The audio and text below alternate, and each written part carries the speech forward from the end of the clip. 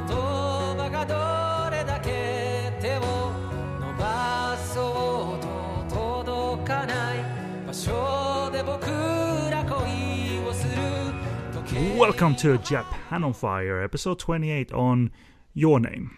And we're still going to conclude the series on Hideo Gosha, but while you wait, we thought we'd do a little unscheduled stop into anime and the 2016 blockbuster Your Name from director Makoto Shinkai. It's my first exposure to the film and its director, and here to help along because this is a show where we are corporate prostitutes a little bit because we were sent a screener of Your Name, and to help me not feel alone here in the Podcast on Fire Network recording booth, and I pulled in East Screen West Screen's Paul Fox, who knows a thing or two about anime as well, and maybe a lot about recent anime. So welcome buddy to Japan on Fire for the first time. Hello, thank you for having me. It's great to speak to you across space and time. Mm-hmm. Exactly. We are. I think we're in the same timeline and not any parallel timeline where I'm 3 years ahead of you or anything like that. Well, let's hope not. Exactly. That would be a mind-blowing sort of like, did I smoke too much weed kind of realization. Yeah, we don't want to be in a bad Dennis Quaid movie, right? Exactly. So cool, my friend. We're gonna get into it. This is we have some minor background on the director because I wanted to create a little bit of context for myself and you listeners in terms of who Makoto Shinkai is. Certainly not a small-time director that only had his breakthrough last year, but there's a couple of key works that are worth discussing, and I'm gonna check in with Paul if he's familiar or not with Shinkai, the director. But first of all, this is Japan on Fire on the Podcast on Fire Network, and you'll find this show on Japanese cinema, and we do new and old, obviously, and but mostly on Japan on Fire we do a dedicated series to directors. We've done series on director Sabu. We are currently still planning the last episode on director Hideo Gosha. And so if you haven't listened to those episodes leading up to that coming last, please feel free to do so. But on the network we have shows on Hong Kong cinema, new and old, Korean cinema. We talk about sleazy cinema. We have bonus episodes. We have a ninja run of episodes that is now concluded, so you can listen to the entirety of our run on that and what have you. So welcome in, have a good look, and pick something that you like, and let us know what you think of us. And you can do that on email, for instance, podcastonfire@googlemail.com, but join us over on Facebook as well and social media, and let us know what you think, and create some discussion points for us over on Facebook, either on our page, which you'll reach by clicking the Facebook logo at the top of our website. Once you're on Facebook, search out Podcast on Fire Network, which is the discussion group where we'll post show updates, obviously when shows are online, and have different kinds of discussion over there. We're very much friendly. And click the Twitter button to follow our tweets, the iTunes button to subscribe to us. And if you fancy if this is to your liking, then please leave a star rating and even a written comment. We'd very much appreciate it. And finally, stream us on Stitcher Radio, either on their website or on the applications available on the Apple App Store or Google Play. And I certainly don't write about Japanese movies as such, but I have a review website focusing on Hong Kong and Taiwanese genre movies, mad, sleazy or not, over at sogoodreviews.com. And I also do basic video reviews over at sleazykvideo.com, and my tweets are available at sogoodreviews. And as a minor side note, we talk often that Taiwanese cinema and Hong Kong cinema, it's not available, it's not being upgraded to Blu-ray and what have you, but when it happens it's quite glorious. I'm currently watching the German Blu-ray of the Jimmy Wang Yu movie Return of the Chinese Boxer. Not the Chinese Boxer from Shaw Bros, but Return of the Chinese Boxer.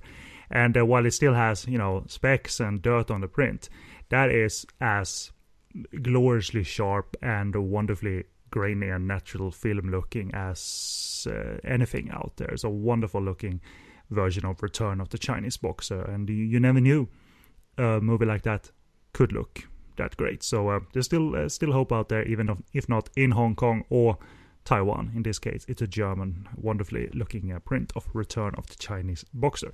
So that's your little Taiwan minute for you. Let's throw it over to you, Paul. If people don't know either through listening to Podcast on Fire or at all, you have a little podcast out there called East Screen or West Screen that sometimes deals in Japanese cinema because you cover different Asian regions. So what is it about for new listeners, if you will? Yes, well, our show East Screen, West Screen is a podcast where we talk about film from Hong Kong to Hollywood and some other stuff in between. Occasionally the, odd Japanese live action release or sometimes an anime release. Were you going to do Your Name at any point? I think Kevin mentioned it in passing, but we were going to think about waiting until, I got a chance to see it, but then I had the opportunity to talk about you with it. And our show is currently on a semi-hiatus status just because of life and things that are happening. So fatherhood. Yeah. Which is a great thing, by the way. I didn't say it in a dismissive way, fatherhood, but fatherhood, of course, main responsibility. That's pretty much the tone you have to take. All fathers will agree. It's fatherhood. But when you do review, to make it current or rather relevant, when you do review Japanese movies, what do you tend to lean on, or you don't have a choice? You sort of go with what's current and in front of you. Well, when I was in Hong Kong, we kind of just had to go with whatever got released on screens there. And typically, the bigger budget science fiction films or the bigger high profile films would typically get a Hong Kong release. They do have an anime following, so they would often get, some of the more high level pop culture stuff. I think Love Live was really popular, so like the movies would get simulcast broadcast in Hong Kong, things like that. Isn't Digimon quite big in Hong Kong? Or has it always been big alongside Pokemon? When I was there, the Pokemon handheld phone thing was really big, the app game. That was kind of front and center. But there's just a wide range of Japanese toy culture that gets cross-pollinated over into Hong Kong, and kids just eat it up. So, and therefore the movies get, whenever they do movies based on those properties, they get a decent amount of screens and stuff like that, because I gather you've seen one or two of those, Pokemon the movie 18 or Digimon the movie, whatever they're up to now.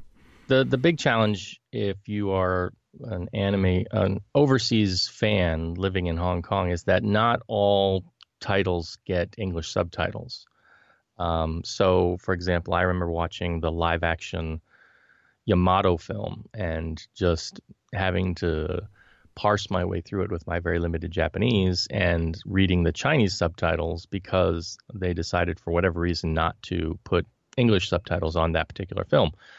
But we go, for example, the two live action Attack on Titans were both Chinese and English subtitled. Some of the anime films that get released will be, but some won't. For example, most of the things that get Cantonese dubs, your Doraemon films, your Pokemon films, those things, if you're an English-speaking fan who can't read Chinese or can't speak Cantonese, you're kind of out of luck. You have to wait until an appropriate video release comes along.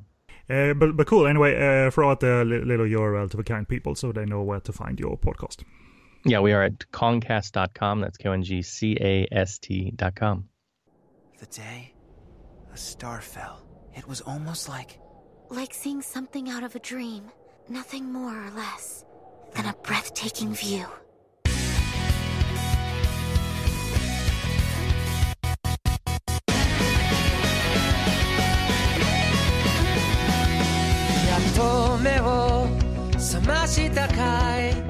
And welcome back. In our review for this episode of Japan on Fire is Your Name from 2016 and plot from the All the Anime website, which is the UK distributor for Your Name.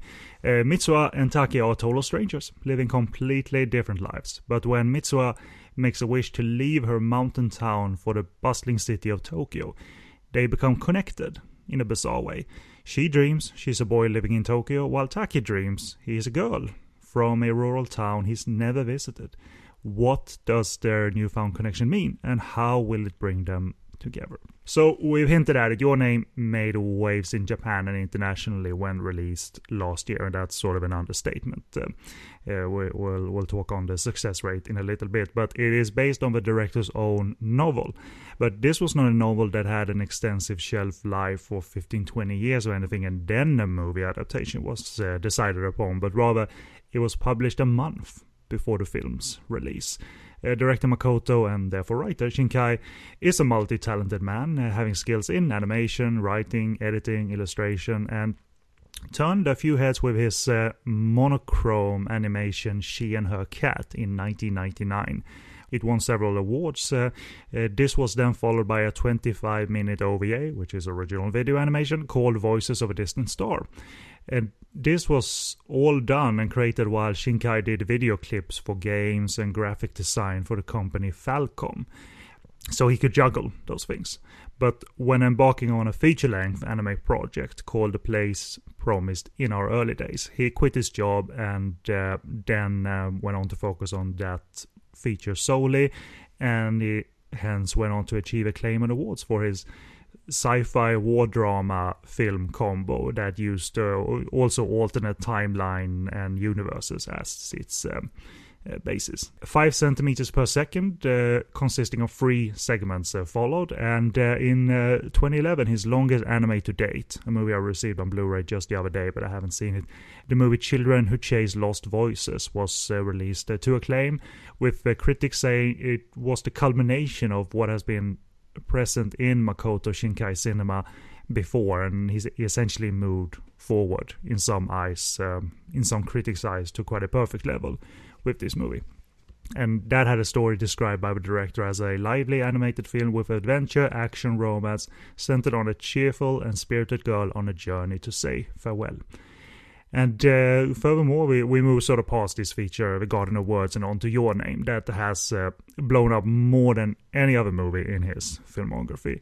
It was released by Toho in 2016, last year, and critics have hailed the film for its animation and for being emotionally impactful. It has gone on to become the 4th highest grossing movie in Japan, 4th highest grossing non-English film worldwide, and to be expected, this was also the highest grossing animated film of all time in Japan in that category. And it passed such legendary efforts like Hayao Miyazaki's Spirited Away. So that held the crown for many years, and that has now been passed by Your Name. And its impact has said to have sparked tourism in the areas that the movie takes place in, and increasing the appeal of theatrical anime in the United Kingdom, for instance, by introducing a wide audience to it. So that's a little snapshot of what Your Name did in Asia and internationally. I guess I gotta ask you, because I know you like anime, you follow different eras. I'm sort of stuck in an earlier era. Mostly I still explore 80s and 90s, mostly quite adult and violent stuff, but I'm certainly a Ghibli fan, so I follow their recent works, but this is still very unusual for me to go into 2016 territory, so it was an experience. But for you, are you at all familiar with the director? Have you followed his work and his reputation throughout the years? And if you did, were you surprised that Your Name was a hit, or you sort of sense that he's going to blow up anytime? Well, I think if you look at his early work, Voices of a Distant Star, it was pretty apparent he was going to be somebody in the industry. That's a short film. I think it's only like not even 20 minutes if memory serves. But it was one that, like you said, he kind of just went and did everything on his own, which is very unusual for it to look as good as it does and to be as solid a piece of work as it is, and considering he was working on other things at the time. I have since gone back to see some other stuff. I mean, that was the first piece of work of his that I encountered.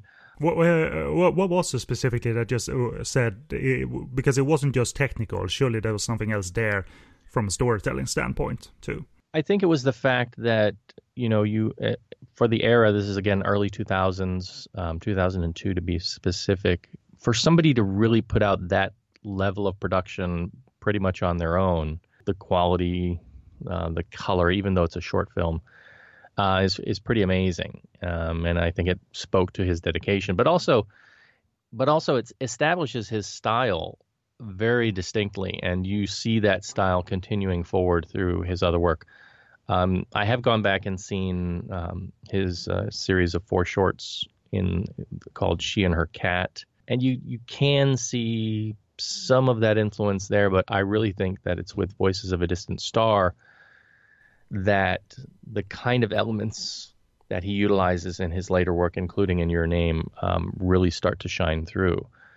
In terms of his other work, I've seen so She and Her Cat, Voices of a Distant Star, The Place Promised Early in Our Days, and 5 centimeters per second. And after 5 centimeters, I kind of, fell away. I haven't seen his more recent stuff until Your Name, and I, probably need to go and catch up on it. Yeah, that movie Children Chase Lost Voices is also known as something Journey to Agatha or something like that. It got more of a adventurous retitle elsewhere. So in case you're going to look for it, people. Based on Your Name, I mean, I can see that it's a director that thinks beyond just being technical, like a technical wizard. He wants to try out emotional content, and I don't know the other movies if they're fantasy in nature, but certainly Your Name is rooted in a reality despite its, for lack of a better word, supernatural tint. She and Her Cat is pretty much straightforward about a kind of a single girl and her cat, and it's told from the perspective of the cat. So there's that kind of interesting take. And a lot of his work tends to be centered around the idea of communication. Right. So in She and Her Cat, it's kind of the cat communicating about how he sees this human who takes care of him and the problems that she faces. Voices of a Distant Star. It's kind of, it feels very Gundam-ish, if I can use that as an adjective. It's basically about this girl who's in outer space fighting in a mech in this battle, and she's sending messages back to a friend on Earth, but because of the delay in the way the messages are received, it's like every message that gets sent back, it's just a few moments for her, but for the guy, he's like getting older and older. Okay. And so, again, I like that angle. Yeah. It's about this idea of communication, but some kind of, barrier between the two communicating. Place Promised Early in Our Days, too, also a little bit of a sci-fi tint to it, a sort of an alternate universe or an alternate history, because I think the Soviet Union's taken over part of Japan, and then you have these characters starting off early in their youth and kind of being very idealistic, and then this thing happens, and it's something about like an alternate parallel universe, and so it gets a little bit science fiction-y there as well. Yeah, it's something I've explored on this show. This issue of using alternate timelines as your plot, because we did a show on director Mamoru Oshii, and he had this series of movies and multimedia excursions dubbed the Kerberos Saga, and it was made into movies. Primarily, if you look at movies like Jinro, The Wolf Brigade, it's about if World War II ended in a different manner, and if Germany therefore had a bigger influence, and he builds his universe that way. So it's both serious and quite wacky. His expanding sort of Kerberos saga. So it's an angle that I'm quite fond of if it feels right. Do you know offhand if Your Name ever reached America, or that was just a very small scale release? It did, but it was very small scale release. I was looking to try and see it in the cinemas at the time, but it wasn't in any cinemas near me.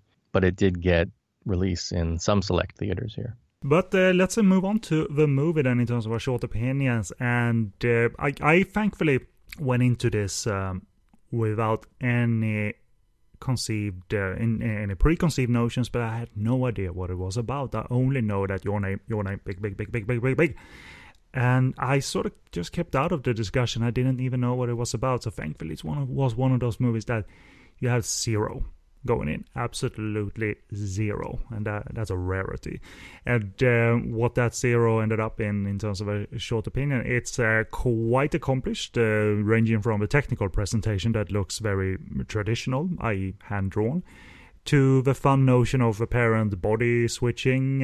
It's funny too, but that leads into a very accessible story of attempting to change fates for the better, or if you should, if it's about changing fates for the better for you or for the greater good, if you will. So it has a mixture of complexity and fun, but it's all accessible. That's my point. So that's my short opinion. What do you want to say in short about Your Name?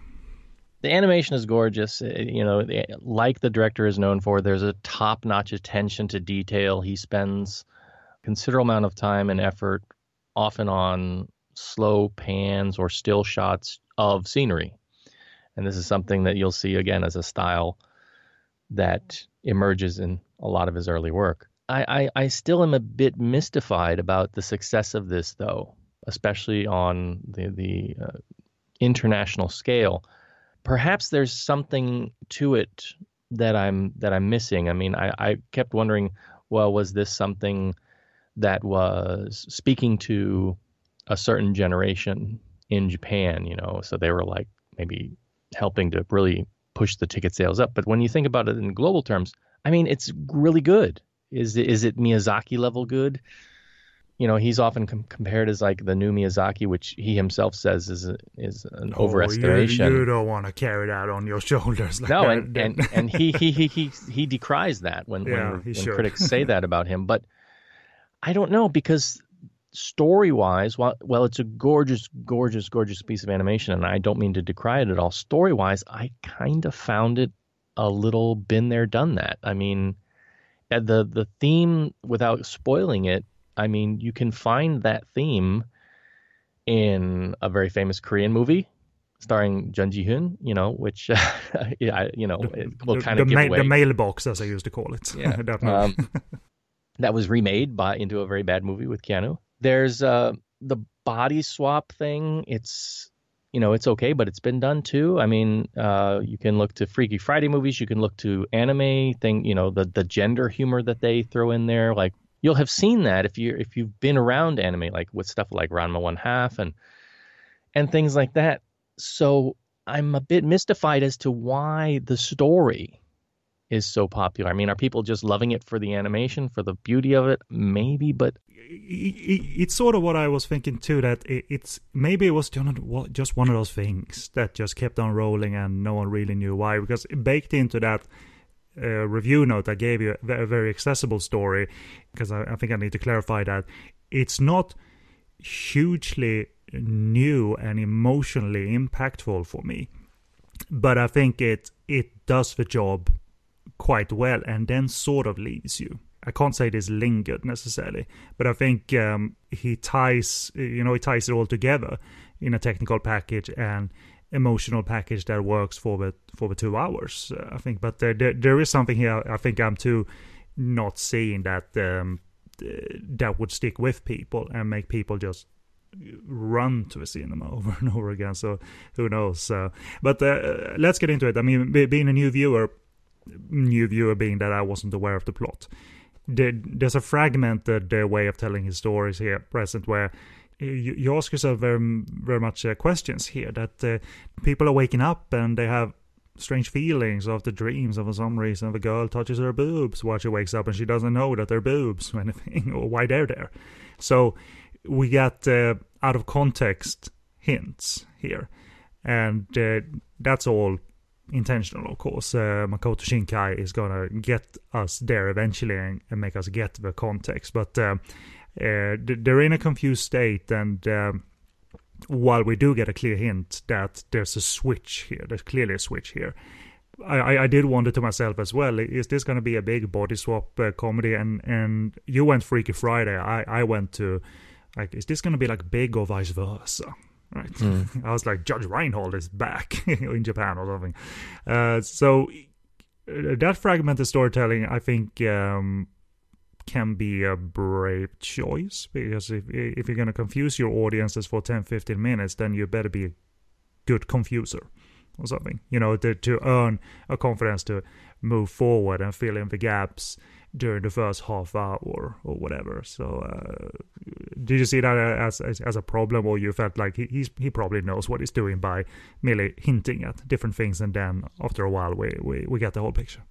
No, I think he makes two interesting choices with regard to that. The first is the actual opening, in which you get this music montage, which is very much akin to an anime series opening, where you see these characters kind of encountering each other and music's playing in the background and things, kind of what you would expect to be highlights of things to come.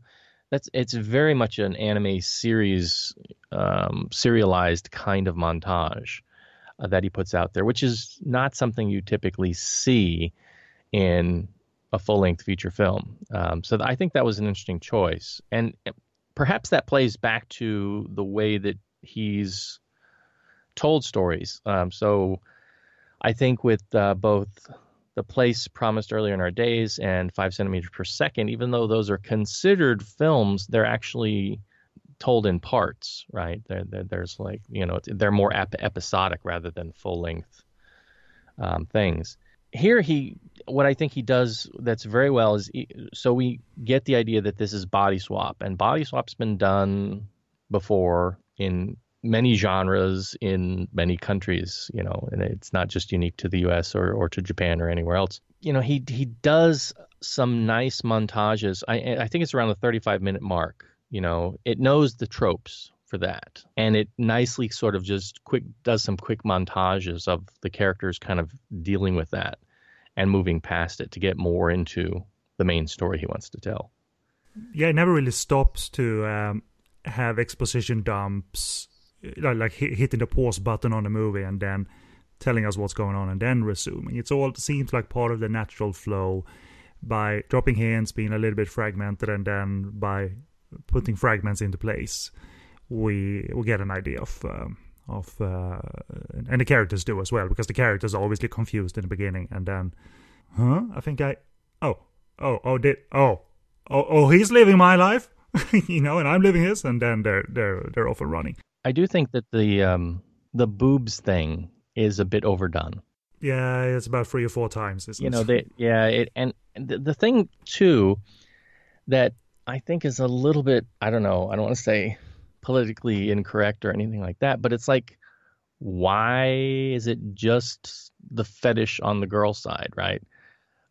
There's not equal time given to her fascination with the fact that she's kind of got a dongle now between her legs, right? Yeah, I think the only thing that he observes is that, yes, there is one, and that she needs to go to the toilet in a certain manner now, and that's about it. It was a little bit creepy to me, not because they're in school, so I guess maybe underage, but whatever. The creepy thing was to me that if you know you were body swapping or touching someone else, that would be essentially a crime. You would be molesting someone, So it was just me thinking like that, don't do that, just play straight.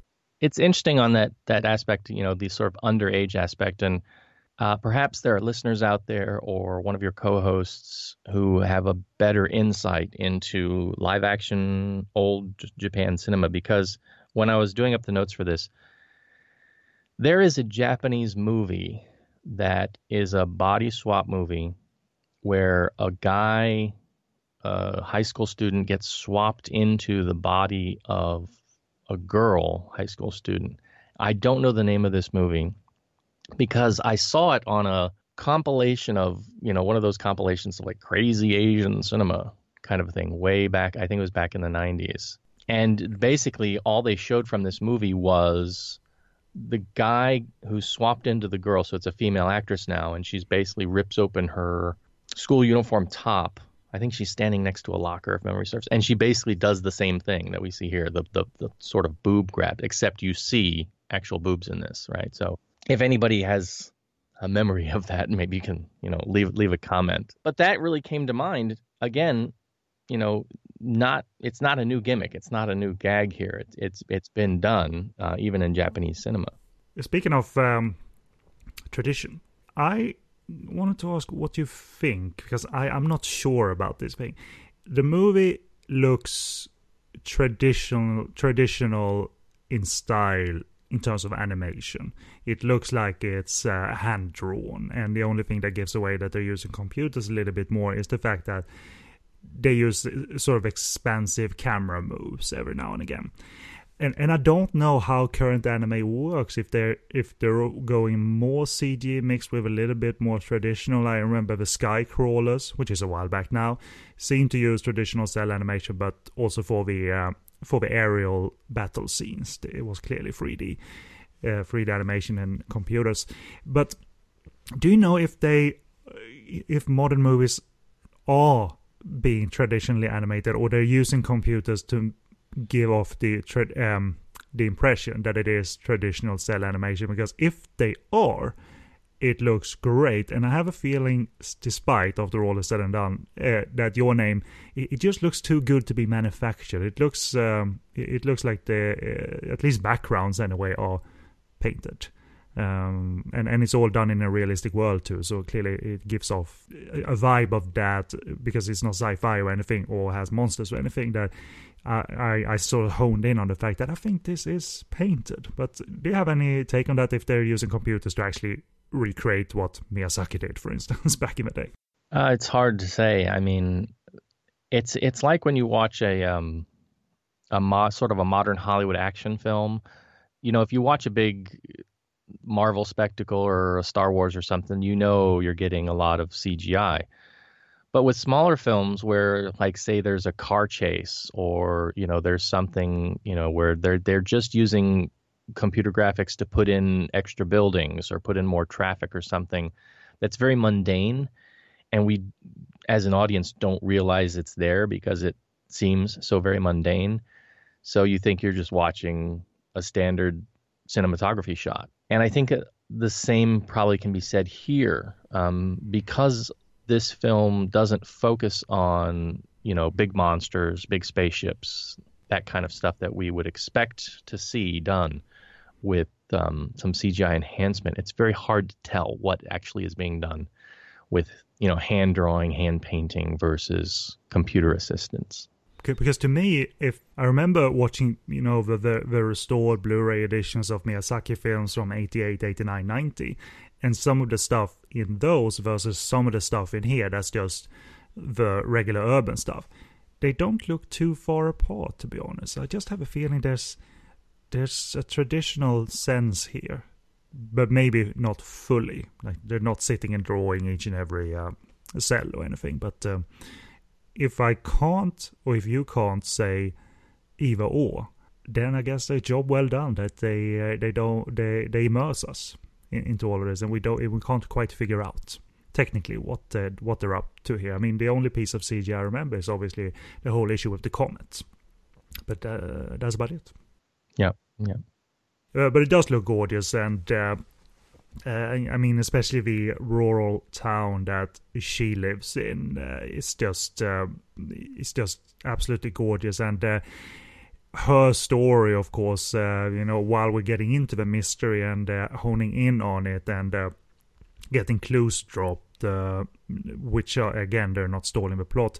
We get this backstory set in this gorgeous but perceived dead-end town. I mean, she's a young girl that doesn't seem to want to live a normal life. One character says, I think one of her male friends says that, well, I want to graduate and lead a normal life. And she is the one that sees Tokyo as the land of opportunities. And she expresses that wish, as the plot said, that I want to escape this dead-end town, so to say. And she got her wish. She's now urban. So without knowing the final tally of the movie, I was sort of making my notes that way, that maybe that's the lesson, you know, that you should honor your surroundings, and they're not as bad as you think because you're young. But, you know, if that is in there, great, but it's not the full focus on the movie. The movie is more about avoiding certain fates, and we don't want to spoil that, of course, but I think he gets us into that while also displaying the gorgeous nature of the town, which I'm sure did indeed enhance sort of people wanted to go to this place, whether it was a firm real place or not, or they just sought out mountain towns in Japan. But who could blame them? Because this looks absolutely like a wonderful place to live in my opinion. So that was a joy for me to absorb those surroundings, while also confirming to myself that he's on track. He's focused on his story as well as displaying all of this. Any notes on that yourself? Surroundings versus how he continues to develop the story. I mean, one doesn't overtake the other, right? No, I think he gives us some interesting characterizations in especially with the supporting characters and the relationships, but none of that really takes too much focus. And again, a lot of attention to detail on the setting, the surroundings, the colors, just a massive amount of the attention to detail that could probably very easily be missed by people really just looking for, the story itself. So it's like, get on with it kind of a thing. Because he tends to take his time with his storytelling. And again, this is a trait that I think you can see in most of his works, at least the ones I've seen. It's almost as much about showing the environment and how it fits in with what's being told. In some ways, kind of like a Chinese painting, in that, it's more about the setting rather than the small figures therein, right? So I think it's a very notable sort of signature of his work. And that may not appeal to some people, some people want to see, giant monsters eating small people, and that's fine. His work probably may not appeal to every anime fan out there, and I get that.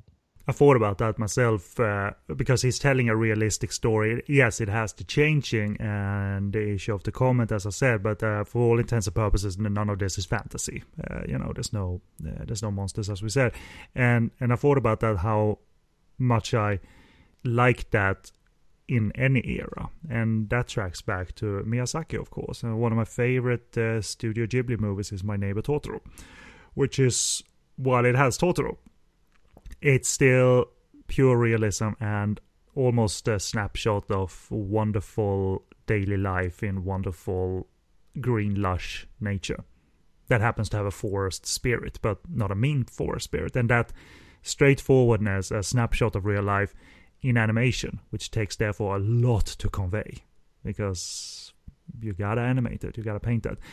I do really, really like that. So there's a little extension, I think, if you're going to compare to Ghibli and Miyazaki, I think you can compare it that way, that he is good at providing these gorgeous looking snapshots of common reality that can be infused with something special, something somewhat supernatural and out of this world, but not betraying the reality. We're not jumping to another dimension or anything. But so I think he can wear that a little bit proudly, that he's doing something ever so slightly in the tradition of Miyazaki, but not being the new Miyazaki or anything. Because again, you don't want that burden. You want to be your own unique voice, of course. There's some comedic touches here. Being a body swap movie, when Taki is in, he's switched. He is. If I'm not remembering incorrectly, I mean, he's trying to speak as a female, but he isn't. Or rather, it's when she is in his body, and she speaks in a more female way. She's using terms or maybe slang or something. The subtitles do a good job of conveying this, but I like those little reactions from Taki's friends. She says something, and they go, "Huh?" They're immediately aware of, he's never spoken like this. What's going on here? It's that issue of trying to adjust to be a boy and a girl, and trying to avoid that chaos. And he escalates that chaos quite gently, as neither of them has any idea how to do the boy's life and the girl's life. And then when they understand how they're going to communicate across social media, that groove is achieved. And I think only the latter half is a little bit complex, but not too complex. But for the most part, Paul, as much as he escalates and as much as he develops and as much as parallel timelines and body swapping that we have going on here, it's still quite coherent. He's not overwhelming us with details. There's clarity here, and he gets that clarity across, in my opinion. Or what do you think? Yeah, I think it works for the most part. There's a logic to the rules that he establishes here, and he kind of sticks to that logic throughout. I mean, that's one of the problems that when you try and tell a story like this, be it body swap or some other kind of like parallel narratives that are happening. And dreams in dreams and stuff like that. That at some point you usually think, well, what about this? What about this sort of technical contingency? And he does address that. So he's very smart in dealing with all of that. And that plays out well. I do think, though, that once they get beyond that, they get into what I would say is sort of the sort of last act of it. That's where it really starts to not work so much for me, because you really get into very much tried and true territory of, characters searching for each other and kind of not finding each other, which you've seen in so many romantic, movies and animes and other things over the years, that it almost feels, what would be the word? It just feels like a big downer by comparison to the other stuff. I mean, it's all about execution, of course, and I think even though if you were familiar with tropes, if something would be executed at a high level, you wouldn't feel like anything is old hats. I think you're hinting at that he's not clinching it necessarily. He's doing a good job at not clinching. I was just expecting it to go somewhere a bit fresher, I guess, is because up to that point, it's like, all right, this has all been very well executed. It's, relied on some traditional elements, but it's still a fairly original story that's being told. But then it sort of gets to that last thing that, these two characters have to overcome. I'm like, couldn't he have gone in a slightly different direction so that it's just not so very been there, done that? For me, it was more about he wasn't achieving 100% emotional impact. He was engaging as a story, and as it settles into being even because there's an emotional and mood switch at one point. They don't know why they wake up crying, right? So and that's not a spoiler. So, and after a while, and after that point, the movie settles into being a more of a detective story, and embracing a more calm, serious, and even somber mood. But I was curious enough of that goal too, if because there's like cosmical events here, and if that intervention that one of the characters is trying is even possible, or even something you should do, because it was all like Back to the Future came to my mind here, like space-time continuum and all of that. On the surface and within it, all acceptable and engaging as storytelling and story progression, but it again, in terms of emotional impact following these characters, that is the point for me that it doesn't get to firmly. It's engaging enough, and it's all fine. But he really wants us to buy into 100% these characters' journey, separate and together, and the issue of the braided cord and what that means for time and all of that. And I tilt my head and I look at it, and in an interesting way, I feel the coherency is there. The coherency doesn't go off the rails necessarily, and the somber mood, I don't mind if we switch from funny to somber.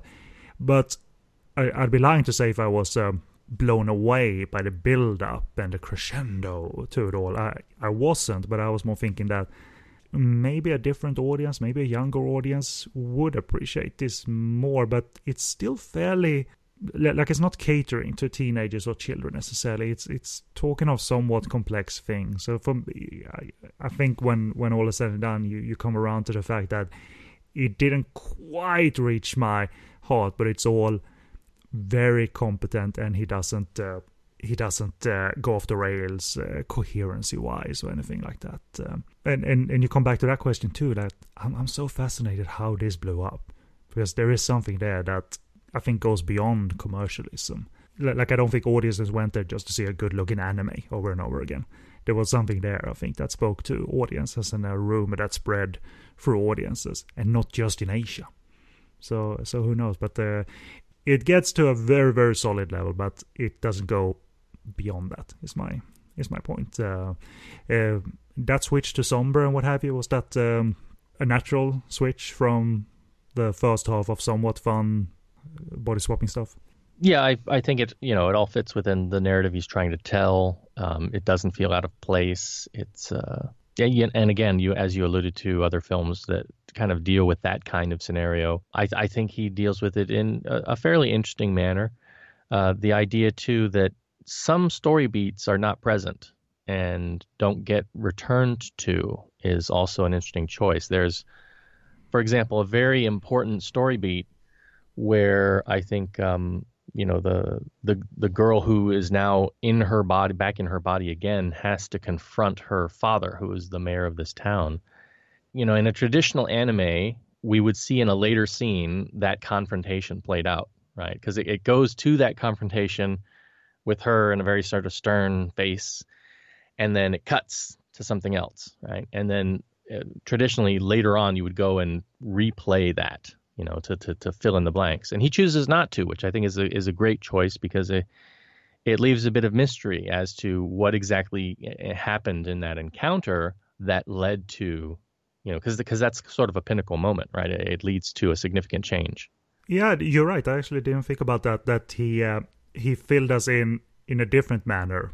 He simply chose to ignore one traditional step. So we just knew a few moments later the result of that conversation without hearing the conversation, which was actually quite good and quite brave to, again, like he did in the beginning, like being fragmented. He just simply went from 1 to 3 instead of 1, 2, 3. Which is good. I mean, he's a veteran to some degree still, or by now. So I guess that's the filmmaker kicking in that, yeah, I totally got this. It is mightily dangerous by the latter half of the movie, that by using different timelines and fates and all of that can get so muddled in the wrong director's hands. But I think he gets there, and it isn't simplified either necessarily. And I'm sure attentive viewers can dissect this movie and say what makes sense and what doesn't make sense. But I'm not an attentive viewer. I'm pretty stupid. So time travel movies I can't dissect in terms of that doesn't make sense. That doesn't make sense. Why didn't he? Blah blah blah blah blah. So that is something I couldn't spot any obvious flaw in his plan necessarily. So the characters do spell out the theme of the movie and some emotions and exactly what's going on at points. But it isn't too clunky though. It isn't this exposition dump that is unnatural. And in a way also, it's all very romantic, and I'm not necessarily talking romantic love or anything, but it's all very done in a very romantic way and supposed to be arousing on that level. The way they work towards the goals of the end and what they want to attempt to change, and it's like it's romanticized, and therefore it doesn't quite reach the hugely poignant level. It's more adventure style, romanticized, and he wants to get to the goal he wants to get to, and I don't know if that was the reason it didn't reach like high levels for me, but there is a sense of this being an adventure, romanticized and sort of simplified to achieve coherency, and that was his game plan, and that reached a lot more people than it might have reached, you and I, but still it's not overly simplified, though. It's not stupidly simplified or anything, because that would be evident if you sort of copped out and just made something super basic. But I think that's the end of my notes, because we're obviously keeping it vague and won't spoil most of the latter half of the movie. Again, in the plot there was no issue of the comment, and I haven't even told you the context of the comment at all, but it plays a crucial part, let's just say, and it's the only CG that I noticed in the movie, but it's a character. It's an important character. So I think I'll conclude my notes there with saying that for new viewers of anime, sure, go into it. Veteran viewers, sure, go into it. Give new anime a chance, because it doesn't look necessarily 2016 through and through. It looks curiously like it could have been partly made in 1989 or 1990, but obviously it has modern tools as well. And is it a good start in terms of his filmography? It's probably the most readily available start, and it certainly has interested me and sparked my interest in the past work, and the past work might be better, who knows. So but it's we're just simply gonna have to keep scratching our heads a little bit, like, why did it blow up so much? Because this is amazing, and the level it blew up to, and I give it that, of course. And I'm sure Shinkai has a lot more to offer after this. I don't think he's gonna drop the mic and exit or anything. I think he has a lot more to offer. So it's a recommendation, even though I didn't think the hype matched the movie quality necessarily. But it's all solid and very good in some areas. So I'll leave it to you and whatever else you want to share, regardless if it's from beginning, middle, or somewhat end of the movie. No, again, it's a great animation. Many who are familiar with Asian cinema or Japanese anime or Japanese dramas may look at this and see some of the elements as not very new or inventive, but it's still very, very entertaining. And it's been a massive award winner, and because of sort of the steamroller effect that happened, it's one to see if you're looking to sort of keep up with Japanese popular culture. It's one that's going to be talked about. We were discussing offline elsewhere that, as a director, he's considered one of the most influential, and Voices of a Distant Star was nominated by, I forget, Japanese Fortune magazine or something as like one of the most influential anime of the new millennium. And I think in part it's because it sets sort of the tone and style for the later films of his to come. You can, if you're looking to catch his early stuff, a lot of it is available on Crunchyroll and or what is their sister app now, VRV or something like that. So you can find, I think, She and Her Cat are there. Place Promised Early in Our Days are there.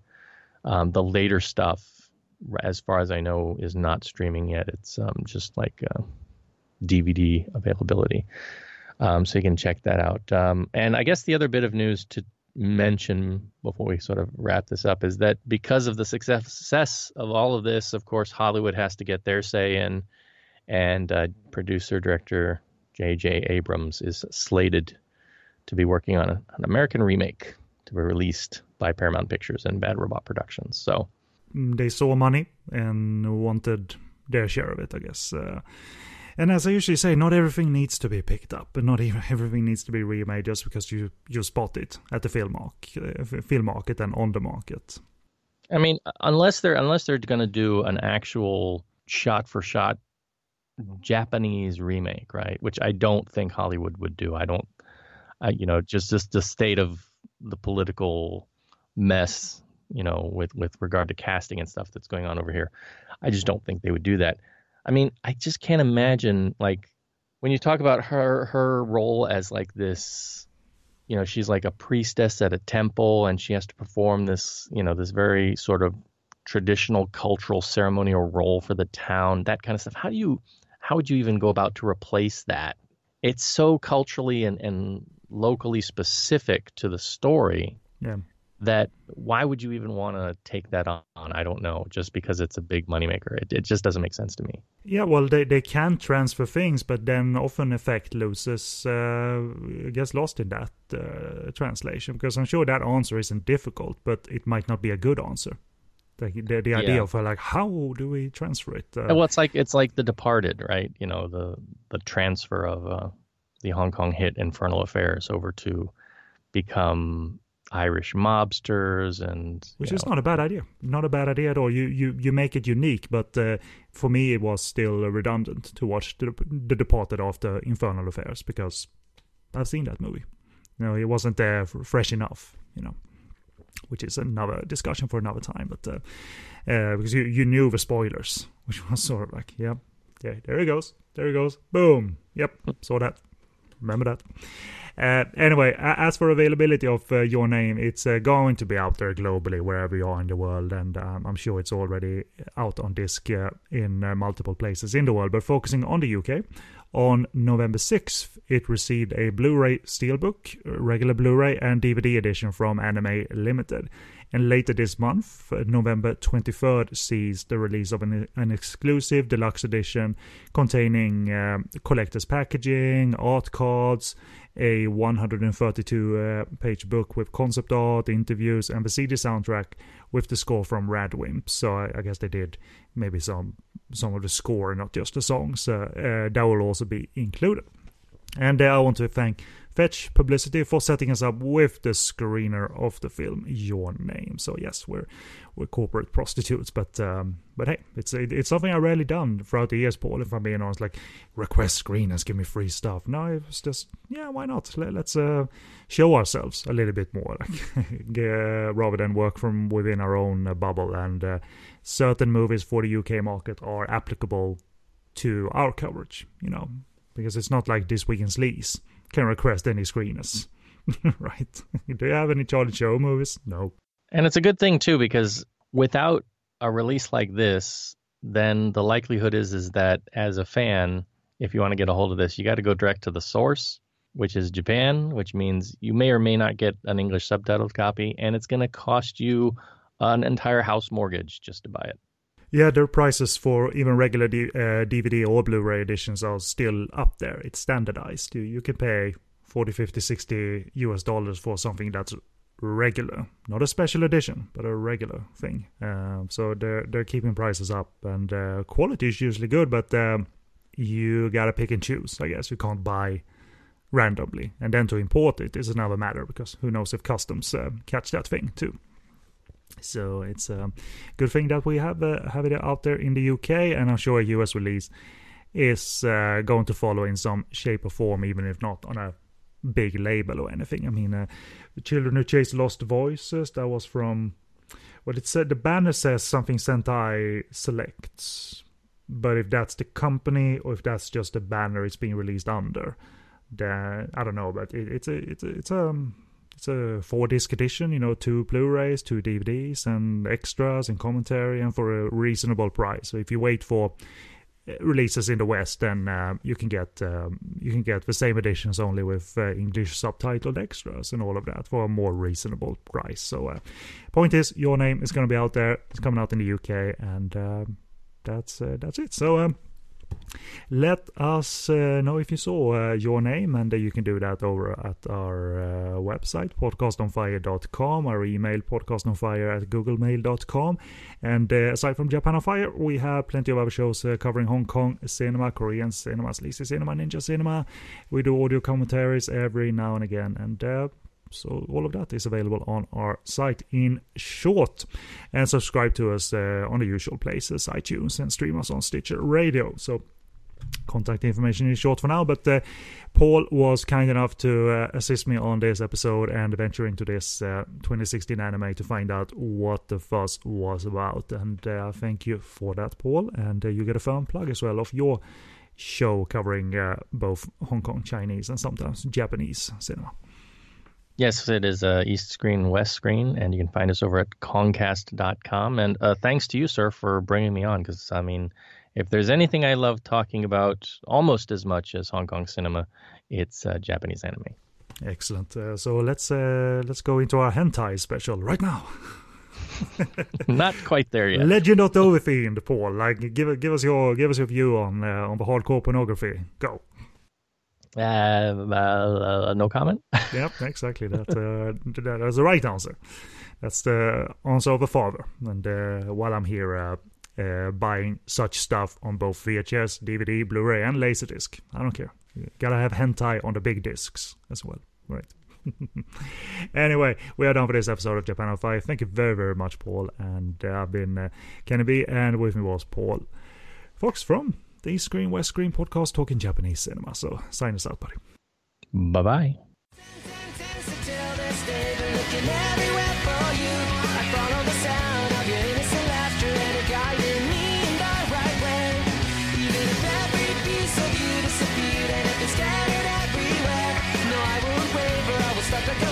live for you all over again. The millions of light is yet to come with the burst on my lips that will never end.